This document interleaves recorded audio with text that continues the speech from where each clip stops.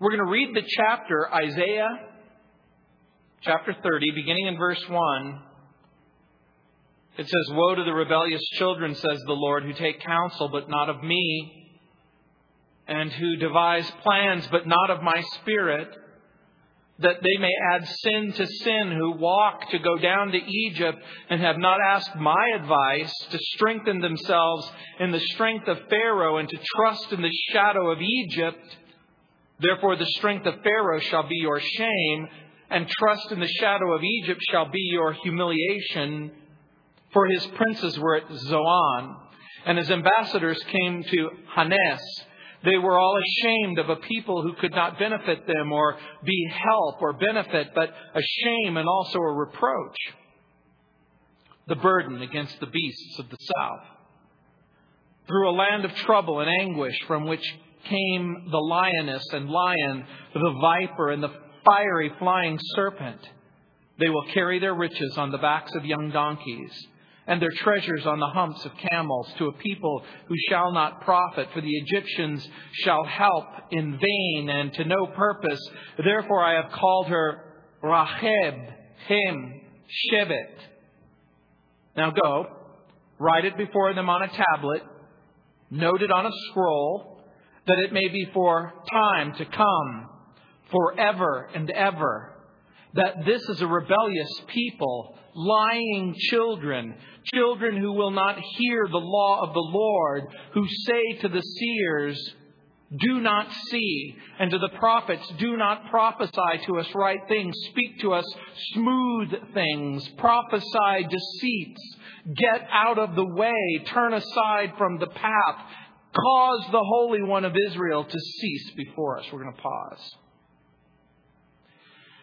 We begin a new section in the book of Isaiah. Isaiah prophesies a fourth and a fifth message of woe. This is a strong, strong message.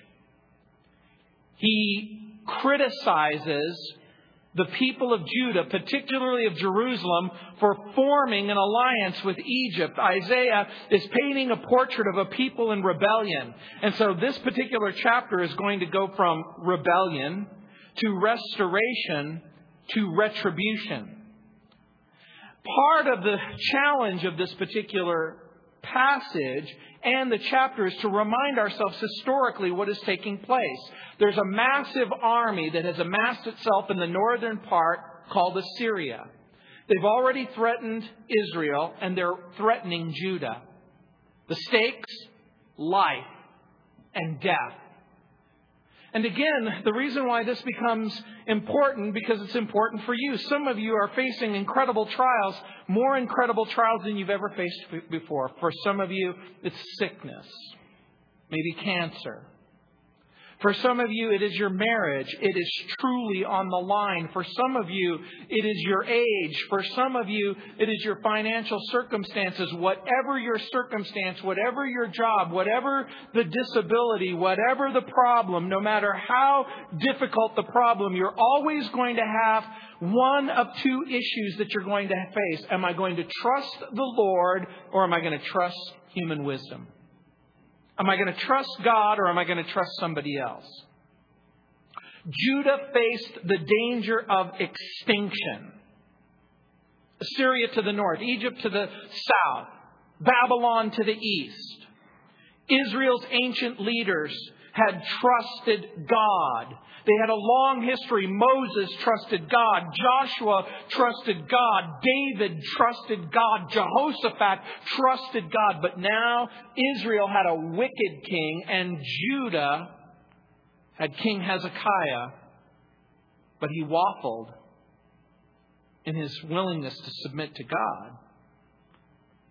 There had come a point in the leadership of Israel where they weren't seeking God's will, nor did they necessarily want God's way. They'd rebelled against God.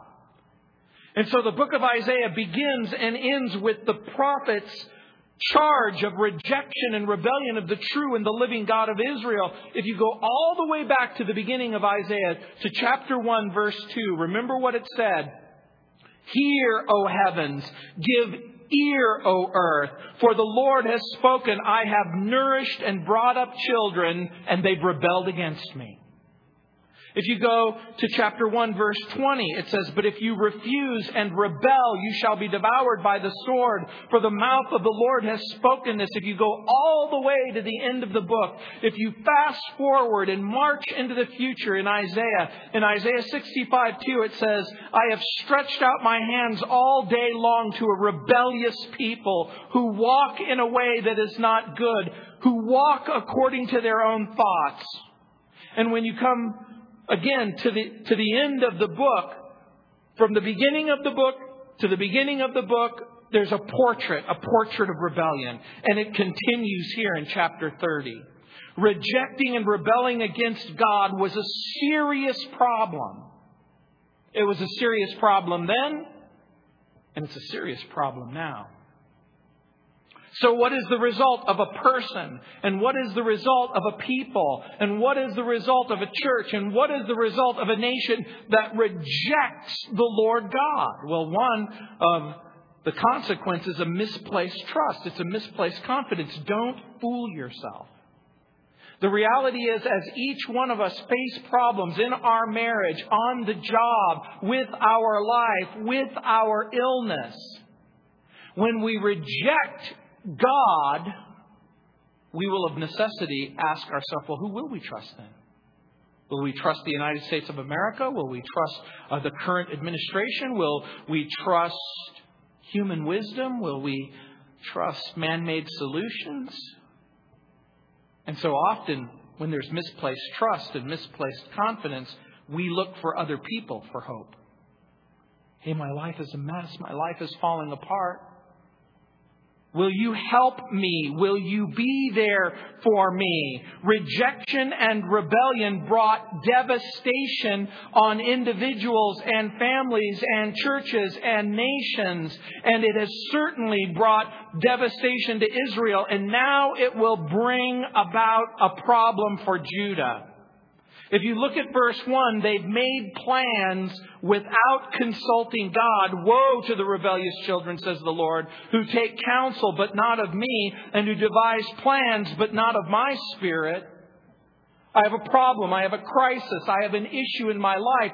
There is an army in the northern part of the country that's threatening to wipe us out. What are you going to do about it? Well, have you prayed about this? Have you talked to God about this? Have you searched the Scriptures concerning this? And they hadn't. They hadn't sought the Lord. They weren't led by the Spirit. And again, as we read the chapter and we see the people of God having rejected God, they demand from their prophets soothing sermons designed to build their self-esteem rather than scathing sermons about sin. They would rather go to church and hear things that will tickle their ears or make them feel good about themselves. The prophet prophesies what the Lord will do. God's judgment will fall on the nation like a bulging wall. In verses 12 through 14, they're going to be smashed to tiny pieces, like pieces of a pot that fall from a high wall. There will be a sense of cowardice as 1,000 people flee from one enemy soldier in verses 16 and 17. They put their trust in Egypt. And remember, Egypt in the Bible becomes a type and a picture of the world that doesn't know God, doesn't trust God, doesn't believe God. And so God will punish them. Because rejection of God and rebellion against God doesn't simply result in a person, well, you've made your choice, now you have to live with it. You thank God you have the ability to choose or choose otherwise. You've made choices and now you have to live with those choices. However, God constantly, throughout the Old Testament and even throughout the New Testament, even if you've made bad choices, even if you've done wicked things, even if you find yourself in a circumstance where through a series of bad choices and failed relationships and circumstances that you absolutely hate, if you're willing to turn from your sin and if you're willing to turn to the Lord, He'll reach out to you. He'll forgive you. He'll restore you. Rejection of God and rebellion against God brings initially discipline and then judgment. This might come as a shock to you, and it might even hurt your feelings. But God punishes those who reject His counsel. God will punish those who reject His love. God will punish those who reject His grace. And so God issues an invitation to Israel in verse 15 and verse 18. In the next chapter, in chapter 31, the Lord God invites His people to repent and return to Him. The Lord wants to save His people. If the people repent and return, He promises to do several things in this chapter. He'll promise to comfort the people. He'll promise to hear their prayers in verse 19. The humble, it says, also shall increase their joy in the Lord, and the poor men shall rejoice in the Holy One of Israel. God will be kind. God will be gracious. God will respond to their cries for help. The Lord will teach them and guide them, it says in verses 20 and 22.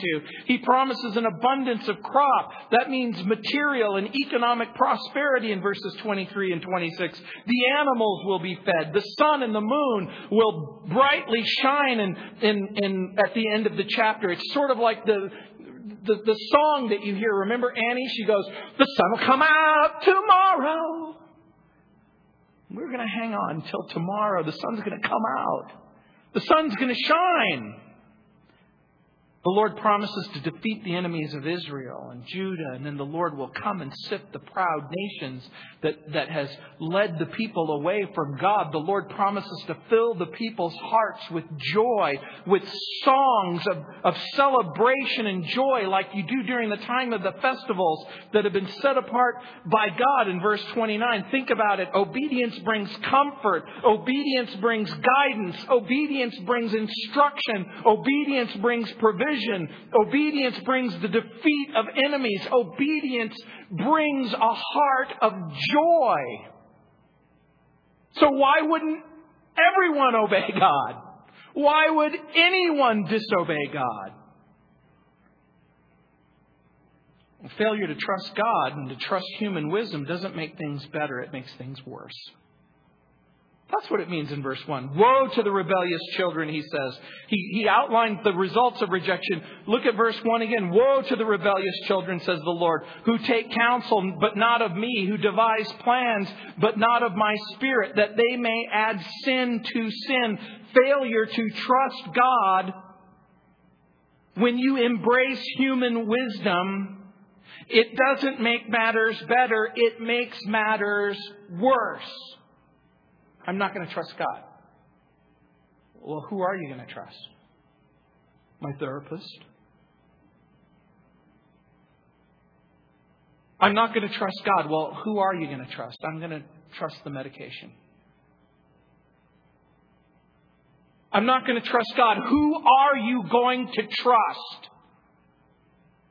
My economic circumstances, the economy, the inherent goodness of humanity. Will be prepared to be disappointed. And look at verse 2. Who walk to go down to Egypt and have not asked my advice, to strengthen themselves in the strength of Pharaoh and to trust in the shadow of Egypt. The contrast and comparison between trusting God and not trusting God, you'll note something, that with the rejection of God comes an embracing of the world. And remember, like I said earlier, Egypt becomes a type and a picture of the world. For the Christian, it's everything that you were in the world. God in Israel's history, you know the story, how Jacob and his family went down to Egypt, how they toiled there for 400 years, how they became slaves to Pharaoh. Those of you who watch the Ten Commandments every year on Channel 7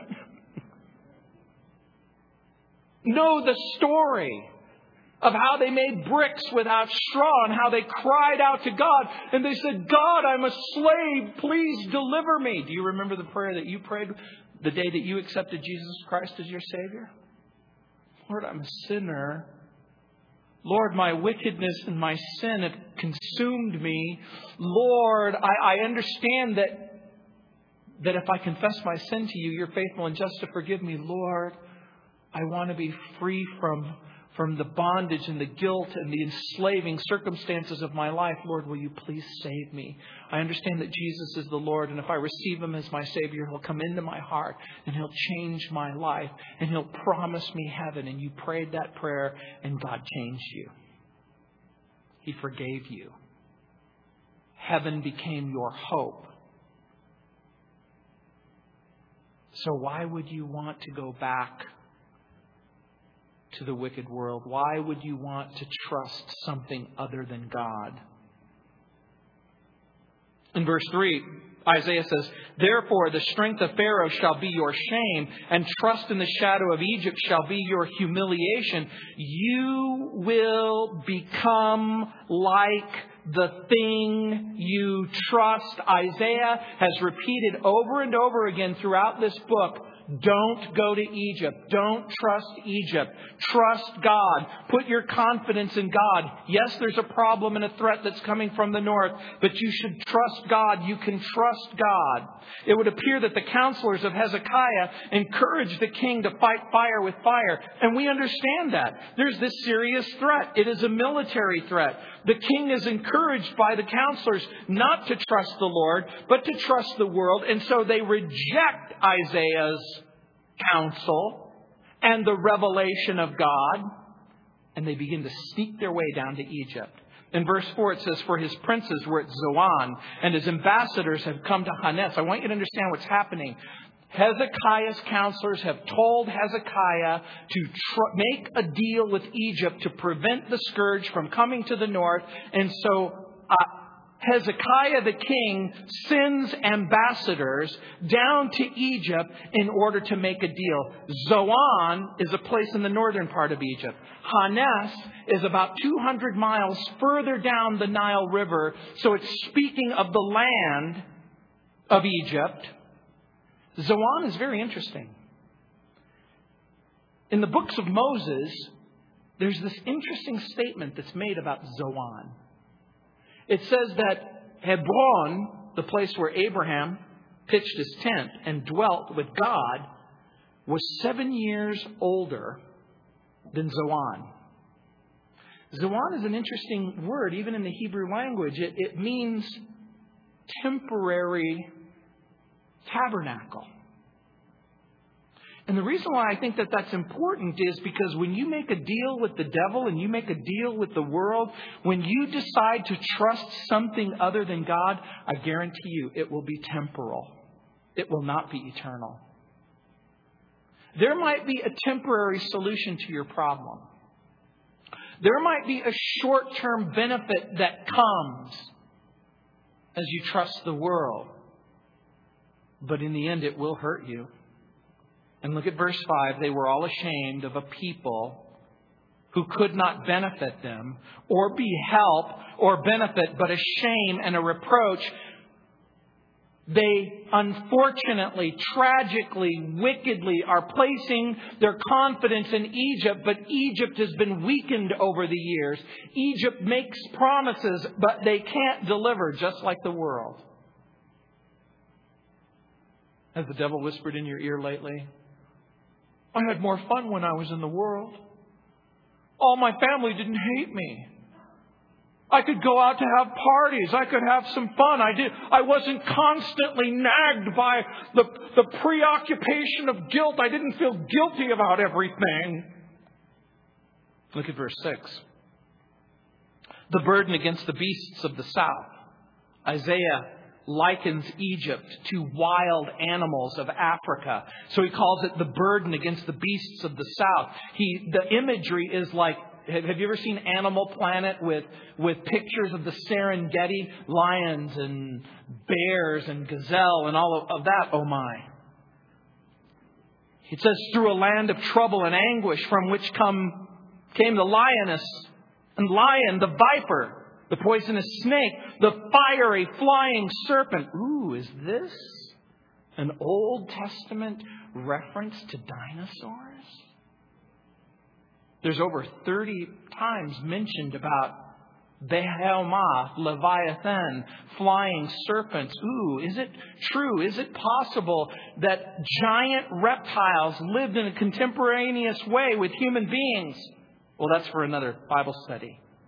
They will carry their riches on the back of young donkeys and their treasures on the hump of camels to a people who shall not profit. What Isaiah is saying, remember, the king Hezekiah, his ambassadors have said, make a deal with Egypt. They've loaded up the camels. They've loaded up the truck. They've loaded it with riches. They're marching across the Negev. That's the southern desert that separated Hebron from Egypt. And in the ancient times, it was a terrifying place. It was a place filled with lions and filled with poisonous snakes. It was a desperately difficult journey that was dangerous. Simply taking the journey could kill you. But they're willing to face the dangers of going through the desert, facing the wild animals, and all of the dangers that it means to go there in order to trust someone that can't help them at all. Does that sound familiar to you? How people are willing to mortgage their home, mortgage their business. How people are willing to put their marriage at risk by being involved in sexual relationships. How people are willing to take the most extraordinary risks of taking mind-altering drugs. How people are willing to take all kinds of risks. They're willing to do anything other than to trust the Lord. The advisors to the king of Judah have said, look, this is the only way out of the mess that you're in. Trusting God, well, you know what? You have a real problem. There's a real army there. And in order to make that real army, you're going to have an army. But God has already told them that the army to the north is not the real problem. The real problem is their heart. You don't understand the difficulty of the problem that I'm facing. You see, I have a medical problem. I have a mental and emotional problem. I have a drug addiction. I have an alcohol addiction. I have a marriage that's getting ready to fall apart. You don't understand the terrible circumstances and the difficulty that I find. You see, it's a lot more complicated than you're making it out. It isn't just as simple as a problem of my heart. But the Bible says you couldn't be more mistaken. That's where the real problem lies. Because you will trust the Lord or you won't trust the Lord. You'll believe the Lord or you won't believe the Lord. You'll have confidence in Him or you won't have confidence in Him. And because the children of Israel and Judah weren't willing to trust the Lord, not only were they willing not to trust the Lord, but they were willing to forget the Lord and make an ally out of an enemy. Let me ask you a question. Are you finding it difficult to wait on the Lord? Are you finding it difficult to trust the Lord?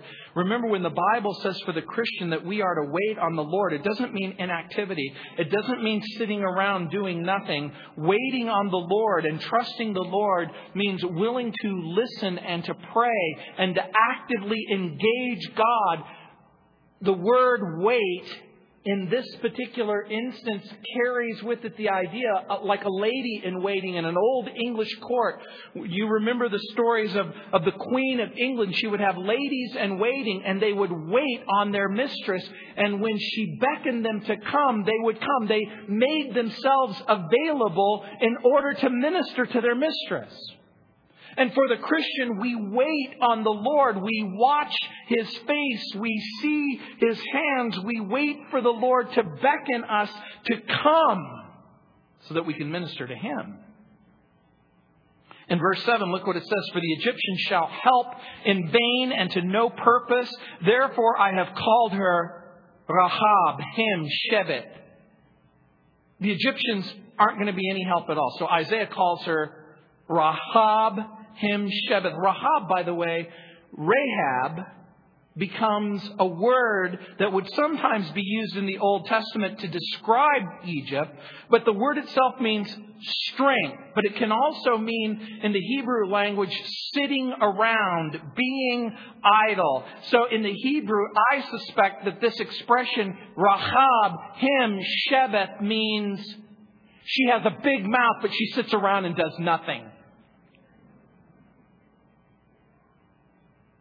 We laugh, but I think that that's exactly what it means. Because isn't that the perfect picture of a world? The world has a big mouth, but it sits around and does nothing. I'll give you hope. I'll give you confidence. I'll fill the void in your life. I'll make your life good. I'll satisfy your needs. The world makes all of these promises, but does it deliver on the promises? It never does. The Egyptians will be no help at all. And look at verse 7. Thus says the Lord, the God of Israel, thus you shall say to the king of Judah who sent you to me to inquire of me, behold, Pharaoh's army, which has come up to help you, will return to Egypt, to their own land. In Jeremiah 37, verse 7, the prophet Jeremiah says, you'll go and you'll ask for help, but they won't be able to help you. In verse 8 of Isaiah chapter 30, verse 8, look what it says. Now go, write it before them on a tablet and note it on a scroll, that it may be for a time to come, forever and ever. This is an interesting passage, so filled with all kinds of interesting information. The Lord says to Isaiah, write this down. Take a note. He's saying, I want you to write this down. I want to use Judah's failure as an example for generations to come. I want Judah's failure to be contrasted with my faithfulness. Have you ever thought about your life as being a really good example of a bad example? That's part of what's happening here. Isaiah says, is told by the Lord, write it down. I need you to write this down. I need every generation to understand and accept and begin to deal with this. Every generation needs to know, will you trust the Lord or will you trust something else? Will you trust the world? Will you trust the wisdom of men? What is it that you will trust? Write this down. And when it says that it may be for time to come, and then it says forever and ever, it's an interesting idiomatic expression in the Hebrew. It means write it down because I want it to be an example to your generation.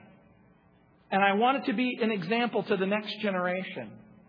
And I want it to be an example to every generation till we come till the end of time. Do you remember what Jesus said? Heaven and earth will pass away, but my word will never pass away. That's the underlying issue here. The underlying sentiment and the underlying statement. Will you trust Him? Will you trust God? I know you're tempted not to. I know you're tempted to trust that book or that advice from that ungodly, worldly counselor who's telling you to go in a different direction from the direction that God has already revealed to you. And look what it says in verse 9, that this is a rebellious people, lying children, children who will not hear the law of the Lord. Part of the passage and the meaning of the passage from verse 8 and verse 9 is write it down, do it on a tablet, and do it on a scroll. I think that the scroll is the scroll of Isaiah, which is this book that we're reading. But I'm also tempted to believe and really do believe that in verse 9, it's a tablet. That Isaiah was told, here's what I want you to do. I want you to make a sign and I want you to carry it around. Some of you who have been driving around Denver or you drive up and down Wadsworth, you get off on the freeway at 285 or you get off on some freeway downtown. You see people, they hold up signs. We'll work for food. Other people hold up a sign. Who am I kidding? I'm going to take whatever you give me and I'm going to buy beer with it. Whatever the sign is that they hold up, they're holding it up. They're trying to get you to give them money. Isaiah holds up a sign. Here's a sign. This is a rebellious people. These are lying children. These are children who will not hear the law of the Lord. Make a sign, carry it around. Liars, rebels, disobedient. Question. How do you think the sign went over? Isaiah's walking through the streets of Jerusalem. What do you think the kind of feedback he's going to get? What kind of feedback do you think he's going to... Did they laugh? Oh, there's that crazy prophet Isaiah. But here's the charges. They're rebellious. They're liars. They're deceivers. They don't keep the promises of God. Do you know what he's doing? He's describing the heart of a rebel. Has anyone ever accused you of rebellion? Maybe your mom and your dad, maybe you grew up in the same generation I did. We are the children of the 60s. We are rebels with a cause. We're the flower power. We're the ones who reject authority. We don't trust anyone over 30. And then all of us were over 30 by the end of 1980. Oh.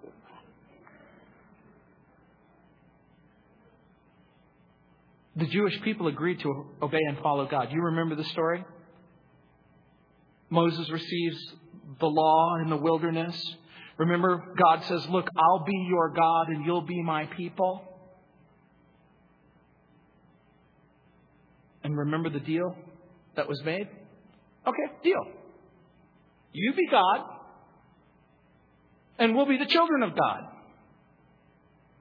Do you remember the deal you made with God?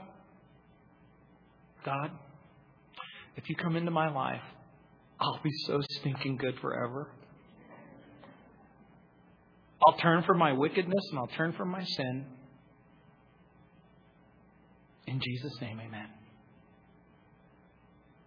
And then problems came and circumstances came and trials came and you were disobedient.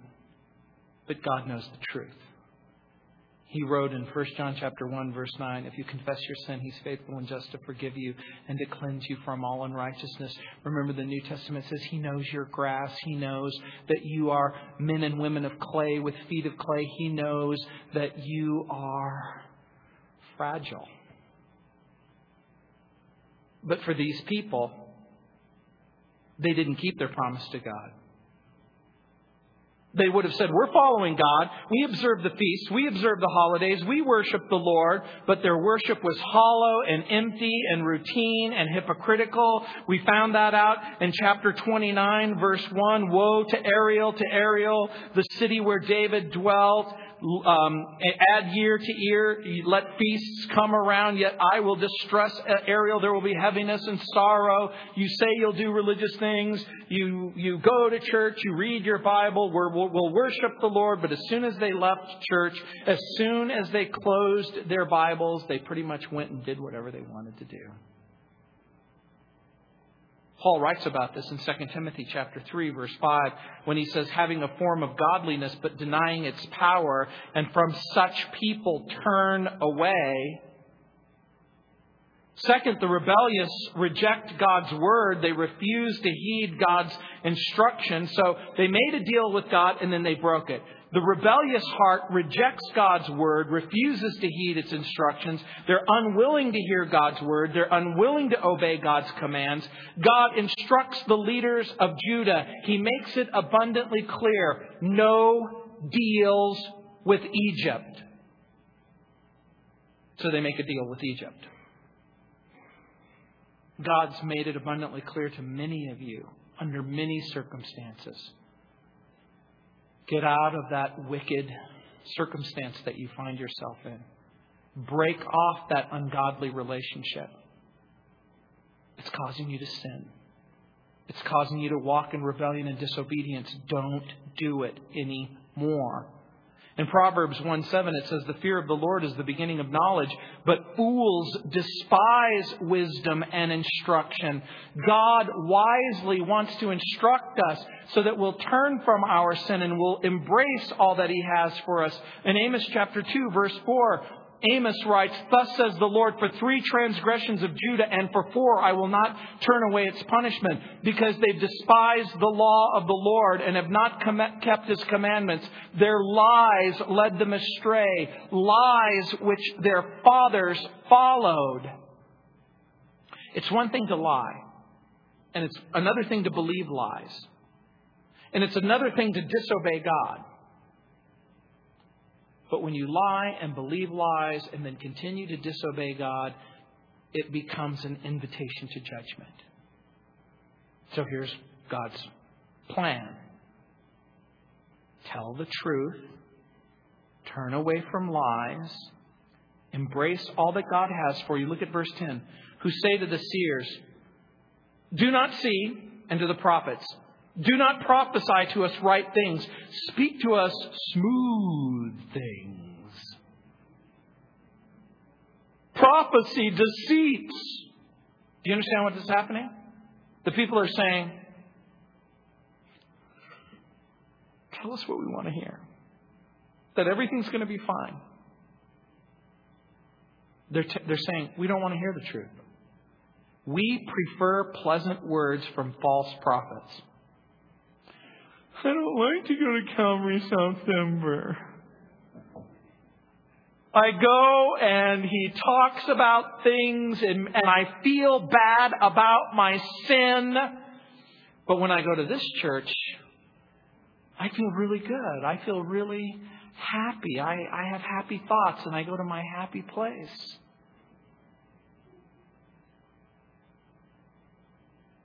Paul warned Timothy of the same thing. In 2 Timothy chapter 4, verses 2 through 5, Paul, writing to Timothy, said, "Preach the word, be ready in season and out of season, convince, rebuke, exhort with all long suffering and teaching, for the time will come when they will not endure sound doctrine, but according to their own desires, because they have itching ears, they will heap up for themselves teachers, and they will turn their ears away from the truth and be turned aside to fables. But you be watchful in all things, endure affliction, do the work of an evangelist, fulfill your ministry." The people of Judah rejected God's prophet. They shut their eyes. They hardened their hearts. They didn't want to know anything about God's righteous demands. They rejected His warning. They rejected the coming judgment. They wanted to hear smooth things, things that would allow them to live apart from God, to resist His holy commands, things that would allow them to think and live apart from God. They just wanted to be left alone.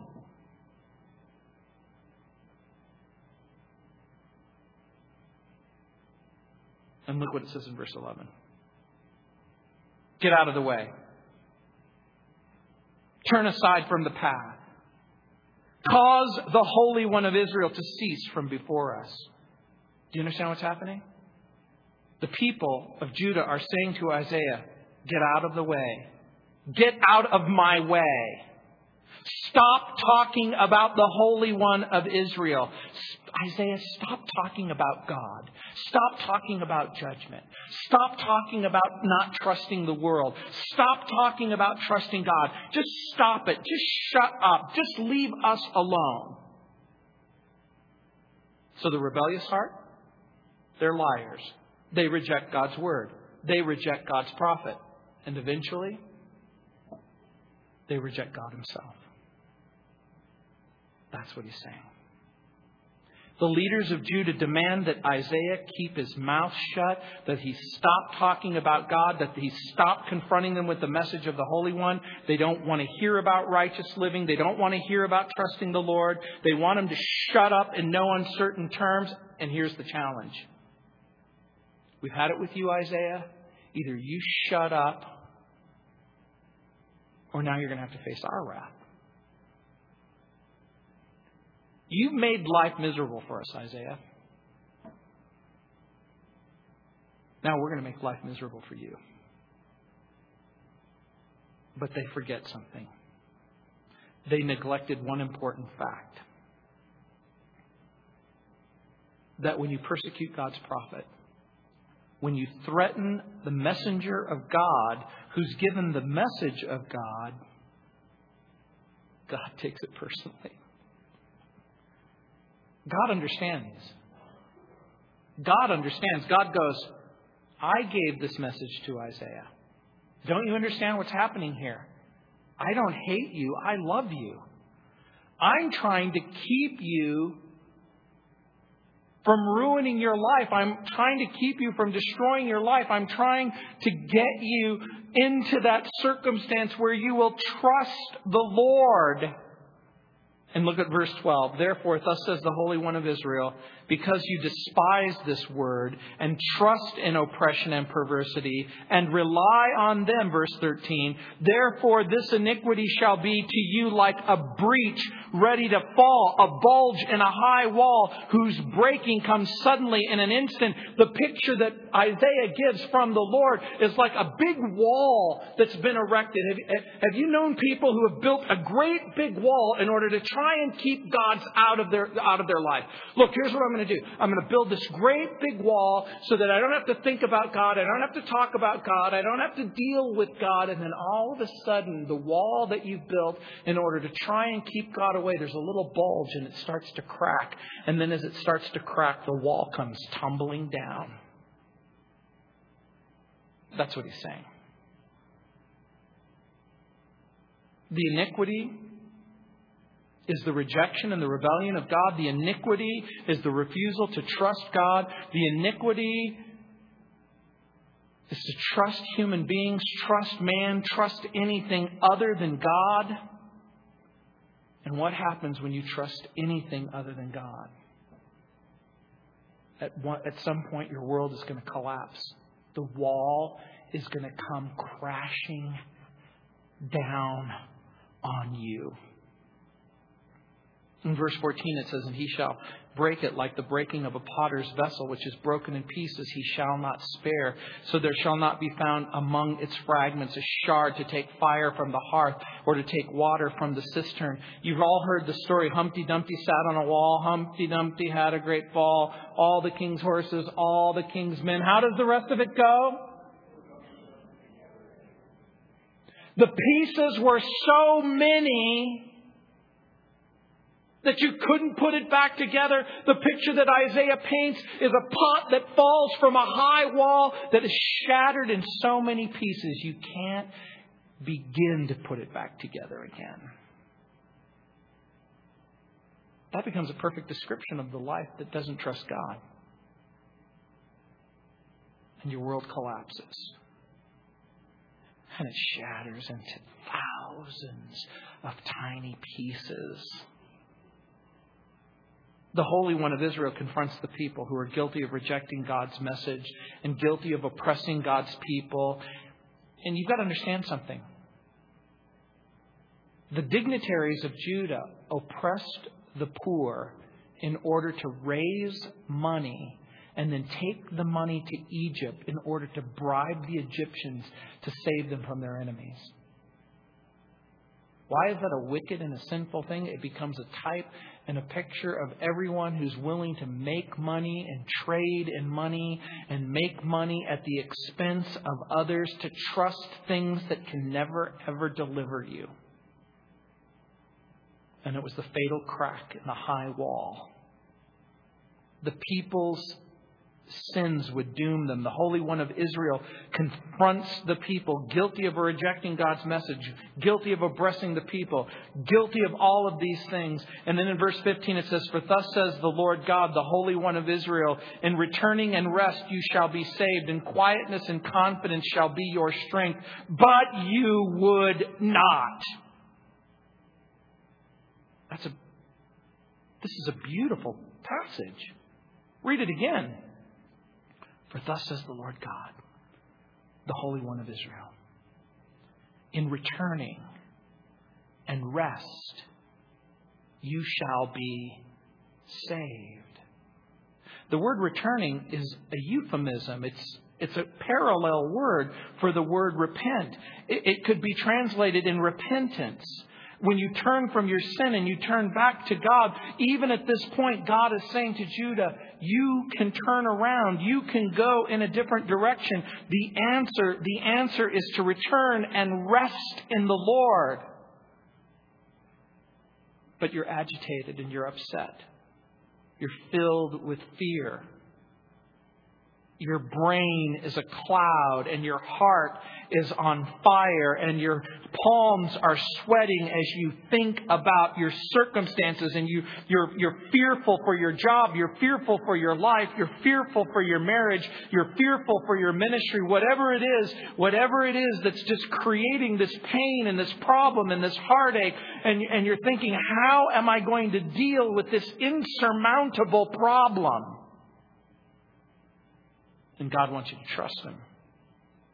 In quietness and confidence shall be your strength. That means in quietness and complete confidence in the Lord. But look at what it says. But you would not. The answer is never to reject and rebel against the Lord. The answer is to return and rest in the Lord. The answer is to return and rest and experience His salvation, quietness and confidence. I'm going to trust You. I'm going to rely on You. And if I die, I die. If I live, I live. Your life, my life is in Your hand. I am going to do what You want me to do. I am going to trust You, and I'm going to wait upon You.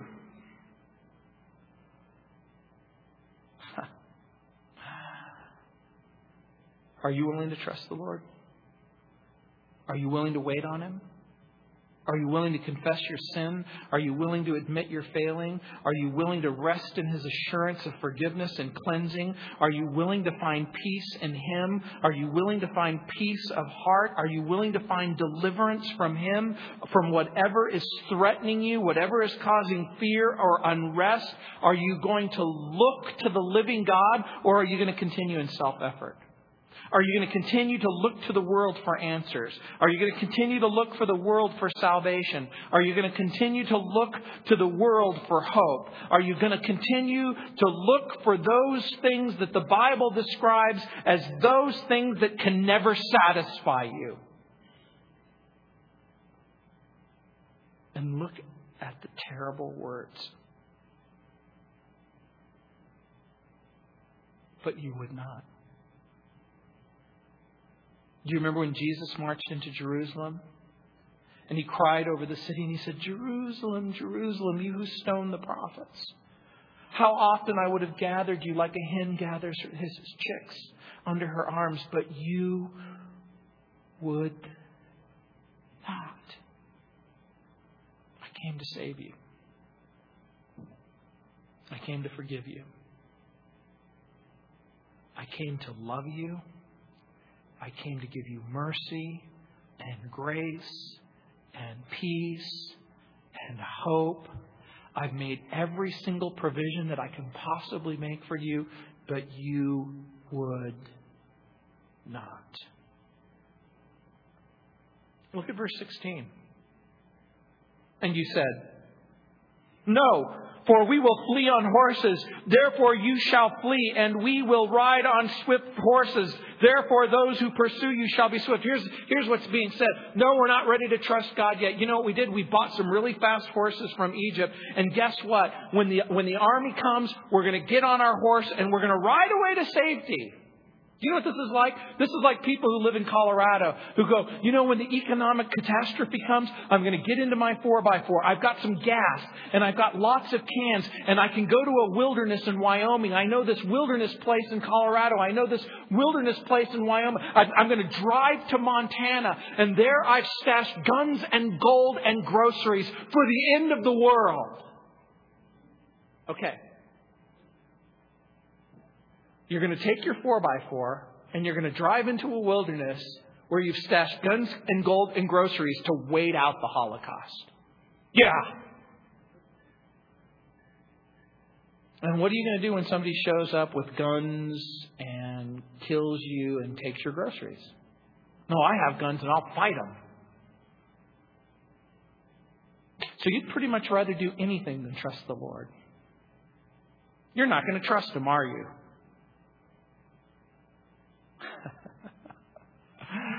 We have a plan in the event of a global catastrophe.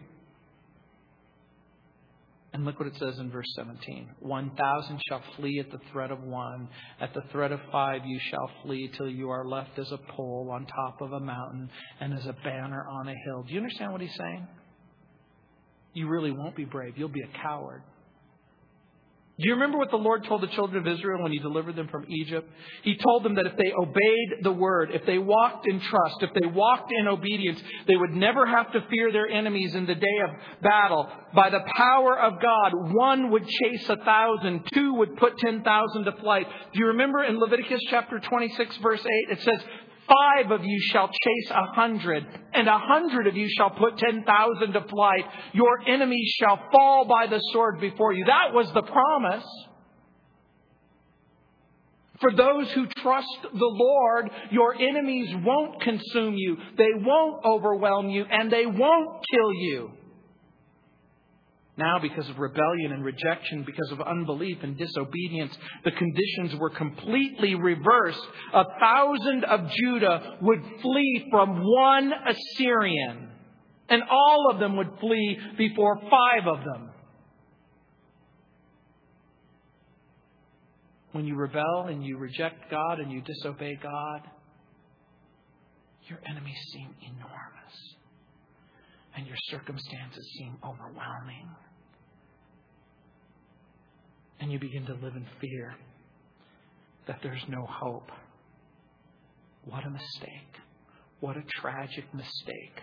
What a terrible mistake to trust in the wisdom of men. What a mistake to trust in the foolishness of men. What a mistake it is to trust your own heart instead of God's Word. From that portrait of rebellion, now we see a portrait of restoration, beginning in verse 18. You probably gathered by now that there's no way I'm going to be able to finish this chapter. So what I am going to do is the next time we meet, we're going to finish this chapter and we're going to go from this portrait of rebellion to a portrait of restoration. That in spite of all of that rejection, in spite of all of that rebellion, in spite of all of that horror, God still has a plan. I'm going to just give you a tiny hint, and we're going to expand this a little bit more the next time we meet. In verse 18 it says, "Therefore the Lord will wait, that He may be gracious to you." What? Who's waiting on who? Are you waiting on the Lord? Is the Lord waiting on you? Therefore, the Lord will wait. I'm not ready to come to grips with God. I'm not willing to trust Him yet. I'm not willing to believe Him yet. I'm not willing to rely on Him yet. I'm not willing to do it yet. Therefore, the Lord will wait. The Lord's waiting for you to change your mind, to change your heart. He's willing to wait. Look what it says. That He may be gracious to you. And therefore He will be exalted. That He may have mercy on you. Do you find yourself in a position of fear, rebellion, rejection, trusting someone or something other than the Lord to answer the deep-seated problem that you're facing? Therefore, the Lord will wait. You don't have to wait, though. You can cry out to Him even now. You don't have to wait till next week, till we finish the chapter. You can do it now. You can say, God, in rebellion and disobedience, I haven't trusted You. I've trusted the wisdom of men. I've trusted the circumstances that I find myself. I've been overwhelmed by the drugs. I've been overwhelmed by the alcohol. I've been overwhelmed by the fear. I've been overwhelmed by the disease. But I want to trust You. Heavenly Father, I pray for each and every person who is here.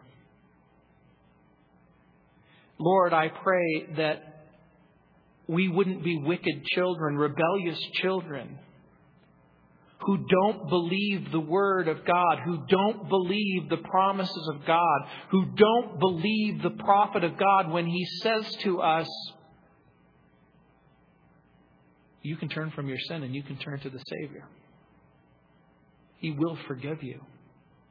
He will deliver you from the penalty of sin, and He will continue to deliver you from the power of sin. And one day, He will deliver you from the very presence of sin. And you'll be able to walk in complete submission and obedience to the Lord in heaven forever. Lord, for that person who finds themselves terrified by the future, terrified by their current circumstances,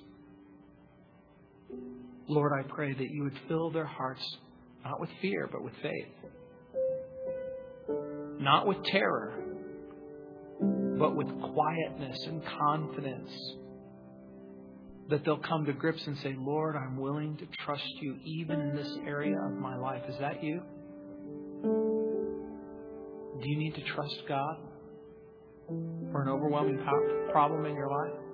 Just slip up your hand. Tell Him God knows the truth. He's willing in quietness and confidence to be your Savior, to be your salvation. He doesn't want you to place your trust in foolishness and false hope, but in the reality of a risen Savior. Are you trusting Jesus? Have you done exactly that? Trust Him now. Trust Him now with your life. Turn from your sin. Turn from your rebellion. Turn from your disobedience and trust Him. In Jesus' name. Amen. Sorry. Let's stand.